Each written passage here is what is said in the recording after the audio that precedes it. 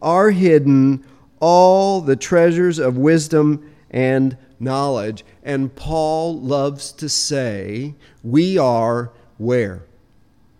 In Christ. We, the church, the true church. So I want you to think about a couple things as we move through this kind of scripture picture, so to speak. We are saved out of a life loaded with sin. Are we not? It's what this whole section has taught us. We were, as Paul says, on that same downward slide with the rest of humanity when God snatched us up off of it out of His mercy and grace. And when He saved us, and this is what hit me this week, when He saved Grady or Andy or Jeff, He saved us out of an absolute hostile, sinful posture towards God. Loaded with sins that were perfectly normal and acceptable habits of our life, weren't they? I think about the way the Lord saved me and how He just showed me my shameful life. Here's what I want you to think about. He saved us out of that life loaded with sin and sinful behavior, but we are saved into what? Christ and the body of Christ. And that's what I want you to see this morning. The body of Christ. And here's what I want us to think about all the way through this, because it has not let go of me. We were not saved unto an island unto ourselves to be sanctified. We were saved into the body of Christ to be sanctified. See what I'm saying? The mature Christian, the weak Christian, the struggling brother or sister, the strong, the one who's already been through that trial and walked through it with the Lord, and the Lord comfort them through it so that they can come right back and comfort that same person. That is this body of Christ that Paul is talking about, being knit together. And I'll just say it this way. If we don't do more and more and more of what we did yesterday as a church body, where we are knit together, not in the superficial matters of our life and the joyfulness of being together, but in the real issues of our life, we are not being a faithful church to one another and to the Lord. And I want us to be. That's why this is the shade. I want us to be that church. I want the Lord's church to be that church, because I think we've all been through enough churches to know that is not what's going on out there. We have brought the narcissism right into the church so that we get what we want out of it when we are to be bringing to the church this knitting together in love, right? And I think you'll see that this, Paul especially, just permeates this. So let's turn to a quick word of prayer. And then we'll just walk right into this first page of this study. Father, we thank you for so much more than we could ever say. We thank you for so much more than we could ever think. Because we can thank you for the very thoughts that we have that honor you and praise you, acknowledge you. But we can give thanks, as we should, all day long, Father, for your work from eternity's past to bring dead sinners to life through the beloved Son that you treasured. Unto sanctification, for the world to see the power of the gospel through the constant ministry of the Holy Spirit, to do one preeminent thing, and that is to glorify Christ and those whom he has redeemed as the testimony of his glory and his power and his praise. And so we just lift our hearts up to you in thanks for so much. And we do this in your beloved Son's name, our Lord and Savior, Jesus Christ. Amen. Hush this thing up. So let's just look at this little kind of picture. And we've been working, this picture on the left is really what we've been working down, this downward slide, right? The indictment on humanity. Although they knew God, no doubt, although they knew God, there is nobody outside of that. So don't be duped by that when you're witnessing.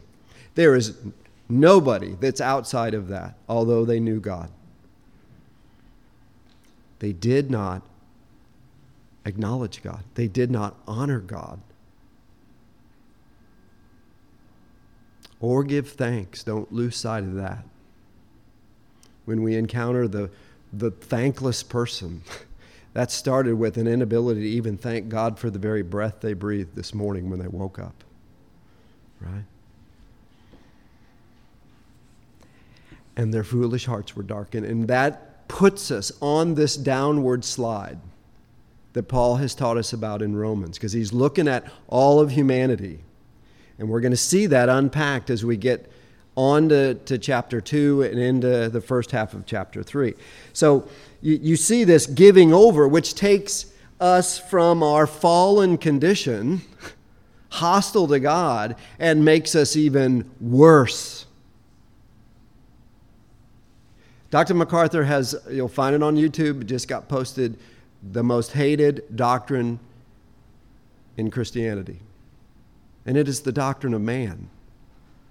Because we want to take the truth about Scripture, what it reveals to us about our fallen condition, and erase that and say we're kind of at least neutral. A lot of us are good and honorable and pleasing to God.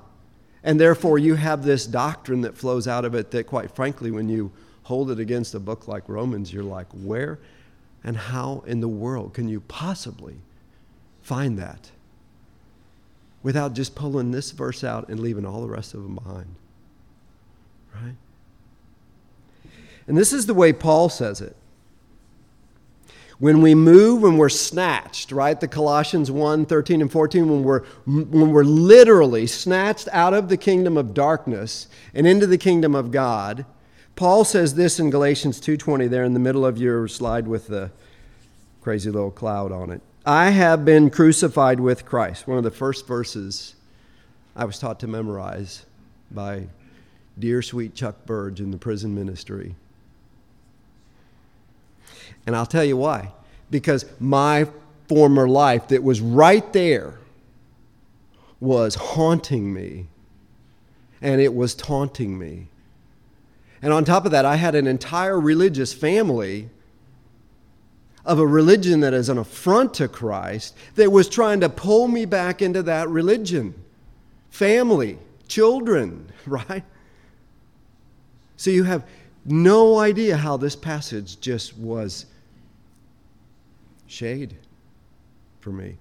I have been crucified with Christ. It is no longer I who live, but Christ who lives in me. And the life I now live in the flesh. I live by faith in the Son of God, who loved me and gave himself for me. He loved me, the unlovable, right?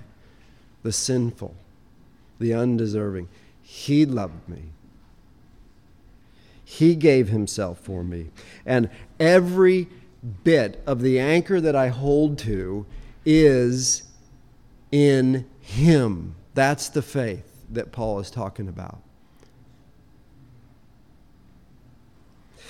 Here's what I want us to think about. The little cloud picture on your right is described in the scriptures we're going to look at about our present life. Being dropped into this work of sanctification, we are now putting off the sins we were saved out of and into Christ. Scripture is explicit about that. We are putting off the sin we were saved out of, and we are putting on Christ. And everything we are learning and coming to know about Christ through our understanding of the Word of God. So you see how inseparable and essential the Word of God is to our understanding of God, our understanding of Christ, and therefore our ability to be sanctified. And Tina and I do a lot of counseling. We're counseling two couples whose marriages are on the rocks and bleeding. And if they are not going to cling to Christ and the Word of God to speak into that mess, nothing will. They will find placebos that may allow the marriage to continue, but the love that God ordained into that covenant is not going to exist. But the Word of God can shatter that if they truly are a believer and the Spirit of God is working. And I'm here to tell you this morning that that is the way this body ought to be functioning for each other. Coming alongside, helping us put off, because Grady's sins that he was saved out of, they're different than mine, they're different from Tina's, they're different from Judy's, right? So we all need that sweet, trusting fellowship. We have weaker brothers who in some ways are strong and mature in their faith, but weak over here. We have another brother or sister who's strong in that area and weak over here. And that's why the Lord knits us all together. And He has been, as you know, precise in doing that, has He not? Just look at the spouse He gave you. How beautiful is the Lord, right? So we ought to be putting off, putting on, and progressively being conformed to Him, to whom we've been given the mind of Christ, says Paul. Right? I want to read this from the Armor of God that I read yesterday. This is a 400-plus-year-old old Puritan right to it. Spent 800 pages on the whole armor of God. 800 pages. And it is as rich as you can get. He says this: strong faith, down at your bottom right, strong faith frees the Christian from those thoughts which oppress weak faith. Strong faith frees the Christian from those thoughts which oppress weak faith.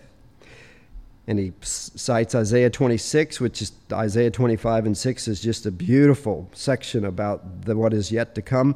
Thou wilt keep him in perfect peace, whose mind is stayed on thee, right? And this is the set your mind on things that are above. Set your mind there so that all the travails of this world will not drag you back into it. The more faith, the more inward peace and quietness. And there's our measure. There's our personal measure. Peace and quietness. About what, though? Right? If little faith, then little peace and serenity through the storms that unbelieving fears will surely gather. And the Lord is faithful to shore that up, isn't He? Boy, He finds a lot of weak faith in me. How hard is it just to turn your children over to the one who has them anyway and to just pray for them? And not think you have to, right? ... If little faith, then little peace and serenity through the storms that unbelieving fears will surely gather. Weak faith will as surely take the Christians to heaven as strong faith. I love that. Isn't that so true? Let's just look at the thief on the cross. He didn't know a thing. Right? And he was with the Lord that day. For it is impossible that the least ounce of true grace should perish, since it is all incorruptible seed. Which just reaffirms that it's God who gives us our faith, isn't it? in whom he gave a little faith and whom he gave a great deal of faith, it didn't matter for eternity because they're both going to heaven because he gave them that faith, because he brought them to life, right? Although everyone aboard the ship will arrive safely at the shore, yet the seasick traveler will not have so comfortable a trip as the man who is healthy. He's using an analogy. He's not jumping into a 400-year-old prosperity gospel here. Trust me. Okay? The sick person misses pleasant surprises during the delightful parts of the journey. But the strong man views it all with abundance and expectation. And while he wishes with all his heart he were already home, yet the joy he has shortens and sweetens his way to him. Isn't that wonderful? That's just how we ought to be living this life in Christ. Thus, Christian, speaking to us, there are many delights which saints traveling to heaven meet on their way there, like this morning and like yesterday and like every time we get together and walk away and say, how sweet it is to come out of and into that, right?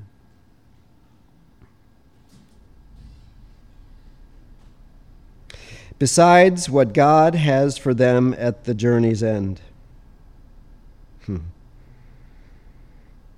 It is the Christian whose faith is strong enough to act upon the promise who finds and possesses these pleasures.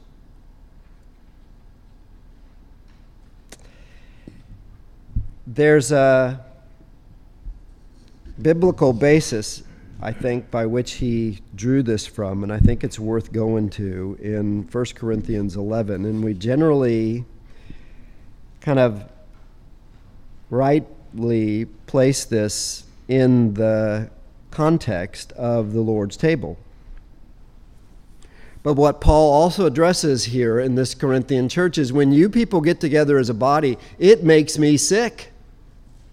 Look at how selfish you are. So narcissism is not a new thing. Right? Genesis 4.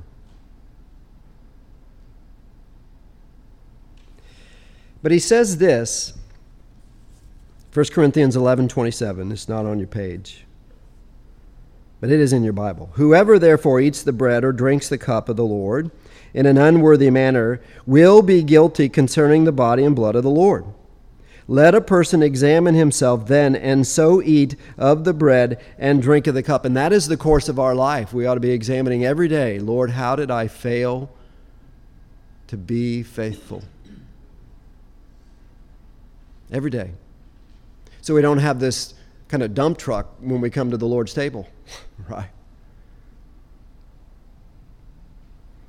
But the warning is quite serious, as we have rightly understood. Verse 29, for anyone who eats and drinks without discerning the body eats and drinks judgment on himself. Interesting that he brings in the body of Christ, the literal body of Christ and the spiritual body of Christ. Because the whole issue in the Corinthian church was just the horrendous way they were treating each other, was it not? The class system was alive and well. But look what he says. Verse 30, that is why many of you are weak and ill, and some have died. And I think what that tells us is that we need to be discerning of the life we're living and the overall effect it has on our spirit and our bodies and our general course of life. And we can go right to the Lord because Paul makes very clear that it is the Lord. Right? And it's a bit of a picture of why the fall, Lord? Why all this sin? Why all this brokenness, right? Every bit of it until the very end. God brings into this existence to point us to the fact that there is a Redeemer from all of that. And so he lets even the body of Christ endure a lot of that, doesn't he?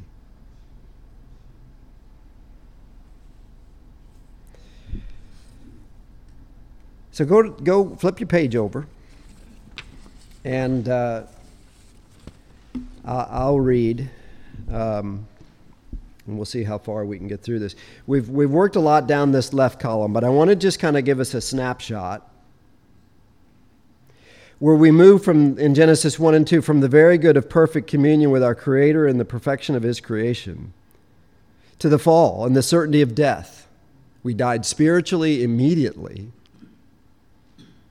And it's interesting in the Scriptures as it reveals itself that death, for Methuselah, we were in the 900 and something years. Could you imagine? 900 years in a fallen world. That was 2 generations away from Noah's desperately wicked world. Can you imagine? It's a constant reminder that you need a redeemer from all of this, and God has provided one. Genesis 3:15, right? Which is the Genesis 6:5. Where did we get to? Very quickly, the Lord saw that the wickedness of man was great in the earth, and every intention of the thoughts of his heart were evil, only evil continually. Constant evil. That is the mind. That's our Romans 1 slide. That is the bottom of the slide, is it not? Where we went from futility, I can do it on my own, God, to a debased mind that can't even begin to function anymore. Function in the light of a true and known God. That's Genesis 6. That's generation after generation after generation, with one beautiful exception. Those that the Lord snatches up off of it, right? But don't ever lose sight of that passage, that we are without excuse. Everybody. Unless God's a liar, everybody who's ever breathed life is without excuse. Because God has made the call beautifully known. Right? Now, I want to go back to this theme about the church and being saved out of sin and into life. So slide over there at the bottom, middle, Ephesians 2, 1 through 3, and I want to just remind us where we come from, right? I think we all know. But Paul says so wonderfully in Ephesians 2, 1 through 3, and you, best words in this whole section, were dead. That's the best part of this whole passage. You were dead. And sometimes that old man is right here, isn't he? I think that's why God gives us child rearing. Just to put it right in our face, right? You were dead in trespasses and sins, in which you once walked, following the course of this world, following the prince of the power of the air, the spirit that is now at work in the sons of disobedience, among whom we, some of us, all once lived in the passions of our flesh, carrying out the desires of the body and the mind, and were by nature children of wrath, like the rest of mankind. Now, recite that passage, or have someone read that passage that comes out of a religion that believes they are born righteous and just get more and more righteous as they become more religion, and all of that is what saves them. Have them read that passage and help them prayerfully, because their response will not be loving.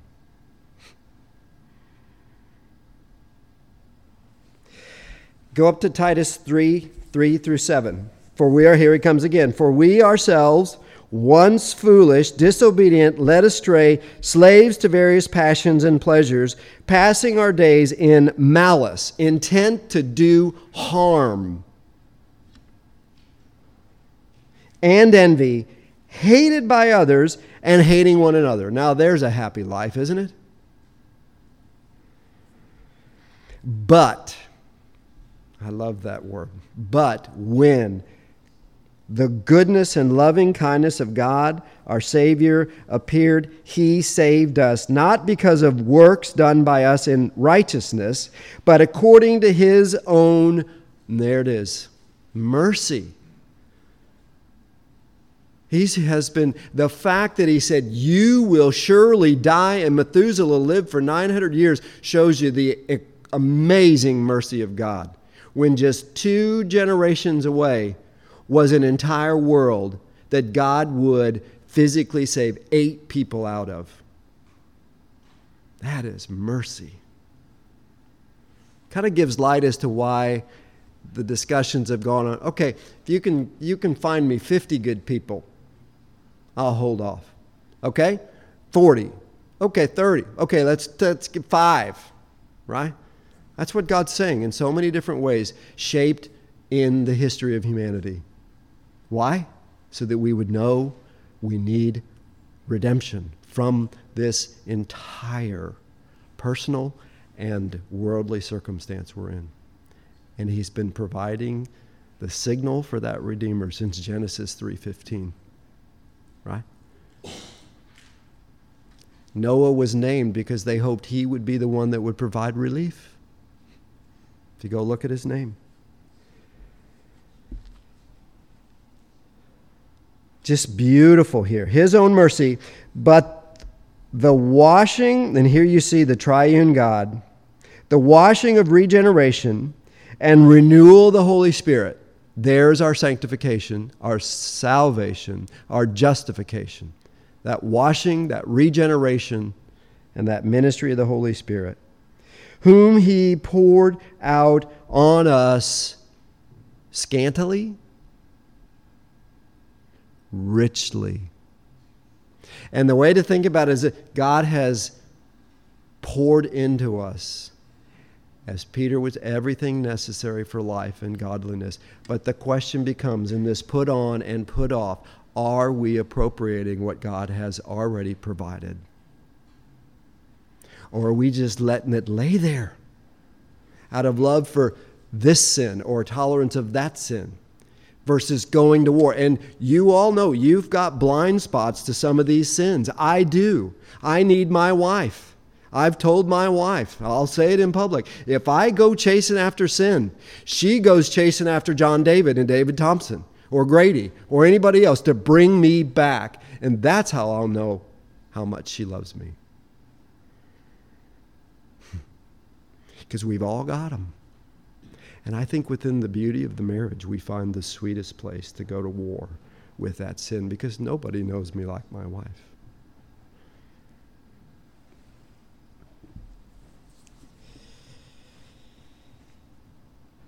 So that being justified, one time, boom, justified, right, Jeffrey?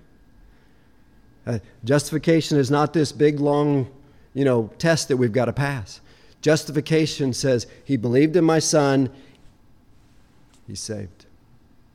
And then comes sanctification. And that's what I'm trying to help us see here.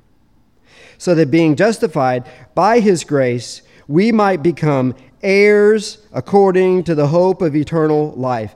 John 17:17, slide to the right. Sanctify them in the truth. Your word is truth. That's the Lord praying to God the Father, saying, sanctify them. How? In your word, because your word is truth. Where should we be all the time together as a church, taking the word of God and applying it to our life? Not as a preference, but as an absolute mandate, just like we've been given the mandate to take that word to all the world. But if the church isn't doing it, what in the world are we doing out in the world with it? Showing ourselves to be the big H word, right?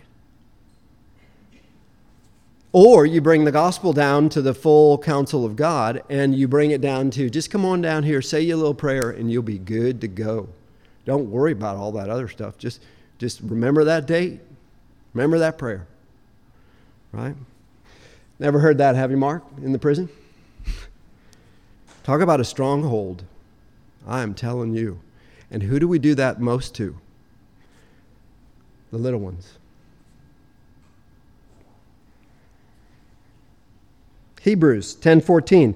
For by a single offering he has perfected for all time those who are what? Being sanctified. Love that.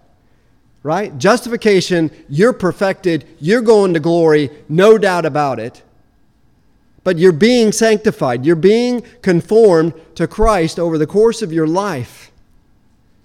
And that conformance is measured by how you apply this very scriptures, the word that became truth, the word that became flesh, right? And apply it to our lives. And that's what I'm saying. We need the church for that. And that's why God gave it to us. Romans 5:1, therefore, since we have been justified by faith, we have that peace that Mr. Gernal was talking about. With God, through our Lord, Jesus Christ, despite all the storms that are coming at you and they're surrounding. I know, enough of us to know there are storms swirling in our lives right now. Ephesians 4:17, now I say and testify in the Lord that you must no longer walk as the Gentiles do in the what? There's that futility that we find in Romans 1. And I think part of that futility is thinking that we can actually get away and out from under this God. That is the most futile thought, is it not? That's why they're shaking their fist in the book of Revelation, saying, just bring the stones down on me. I will not submit to you. Ephesians 4:22-24. Here's a counselor's passage right here. It's a constant in biblical counseling. Put off your old self. Get him out of your face. And here's what I want you, the brand new believer that comes to Christ, that old man, that old woman is right here. Are they not? And all those sins, they're right here. And they need the believers in the church, the more mature believers. This is where the old-timey saints are a treasure in the church, because they bring all that wisdom from life into the life of a brand new believer. That's what we need to be for each other. Which belongs to your former manner of life and is corrupt through deceitful desires. So look at your desires, look at your motives, and be renewed in the spirit of your minds. Go to the Word of God and see what God's Word has to say about that, right? Whatever that is that's dogging you.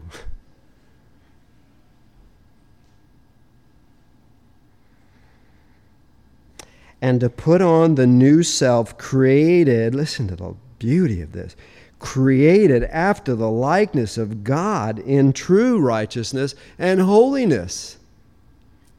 Have you ever met the people who don't even have to know you and just really don't want to be around you? It's because this will show if you're living this life. And it shows up like, what is it about you? And it's spoken in a way that I don't like it, whatever it is, but what is it about you? And it's because the life that Christ brings out of us through the ministry of the Holy Spirit is another testimony, just like the Scriptures, into the life of someone who is loving their sin and knows they are condemned. Right?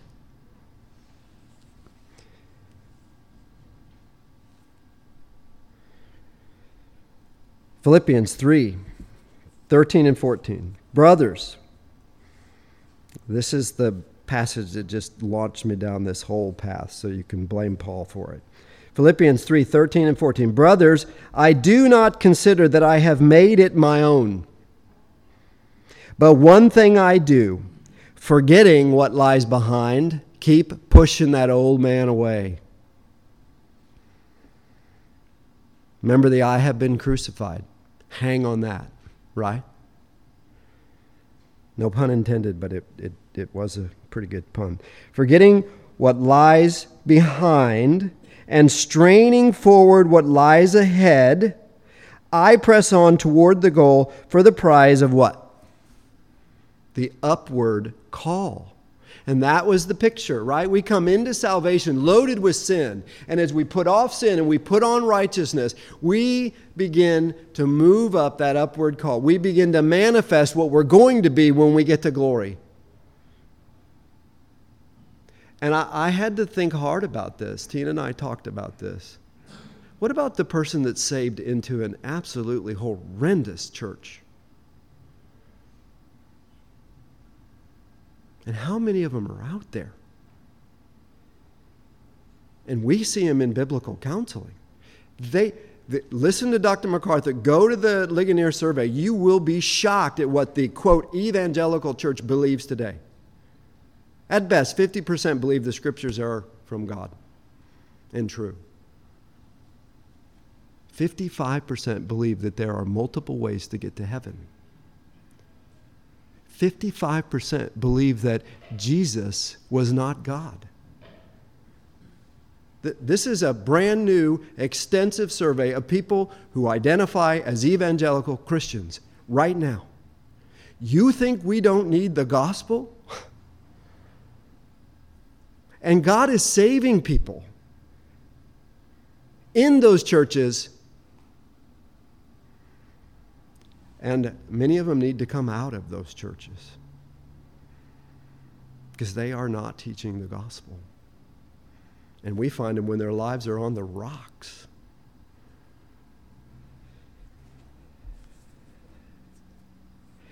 So let's end here, up at the top. I just love how this is a well-known, the golden chain of redemption. Many call it the old-timey saints. But let's just end with Romans 8 and Hebrews 12 here, tied together. And those whom he predestined, he also called. Boy, that's that hated doctrine. Because man's dead.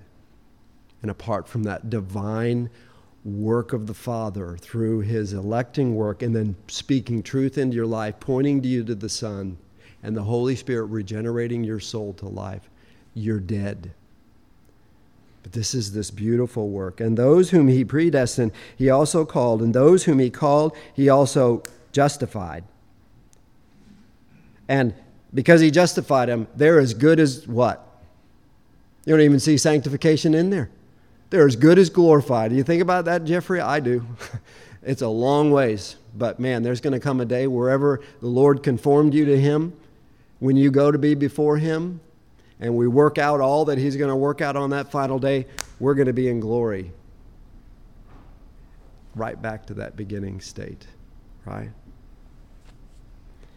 Hebrews 12, 1 and 2, and then we'll end here. Therefore, since we are surrounded, and here we come, by so great a cloud of witnesses, those that give testimony to the power of the gospel in their lives, let us lay aside every weight, see where Paul's focused, and sin which clings so closely, and let us run with endurance the race that is set before us, looking to Jesus, because you've already won the race. Because he's already won the race. The founder and perfecter of our faith, which is God-given, who for the joy that was set before him endured the cross. Boy, look at the face of our Lord as he's going to that cross, realizing he is going to break the capillaries in his face. But it's joy to him because he's going to redeem those whom the Father has given him. It is a love gift which we are just the undeserving beneficiaries of. And if anything motivates us to be that body of Christ, that should do it, right? And here's the picture of the Lord that we're given. For the joy that is set before him, he endured the cross, despising the shame, and is seated at the right hand of the throne of God. And all the church says, amen. Thank you, guys. That was a little shade for we'll return probably next week or the following to our final section of Romans 1. So enjoy your worship.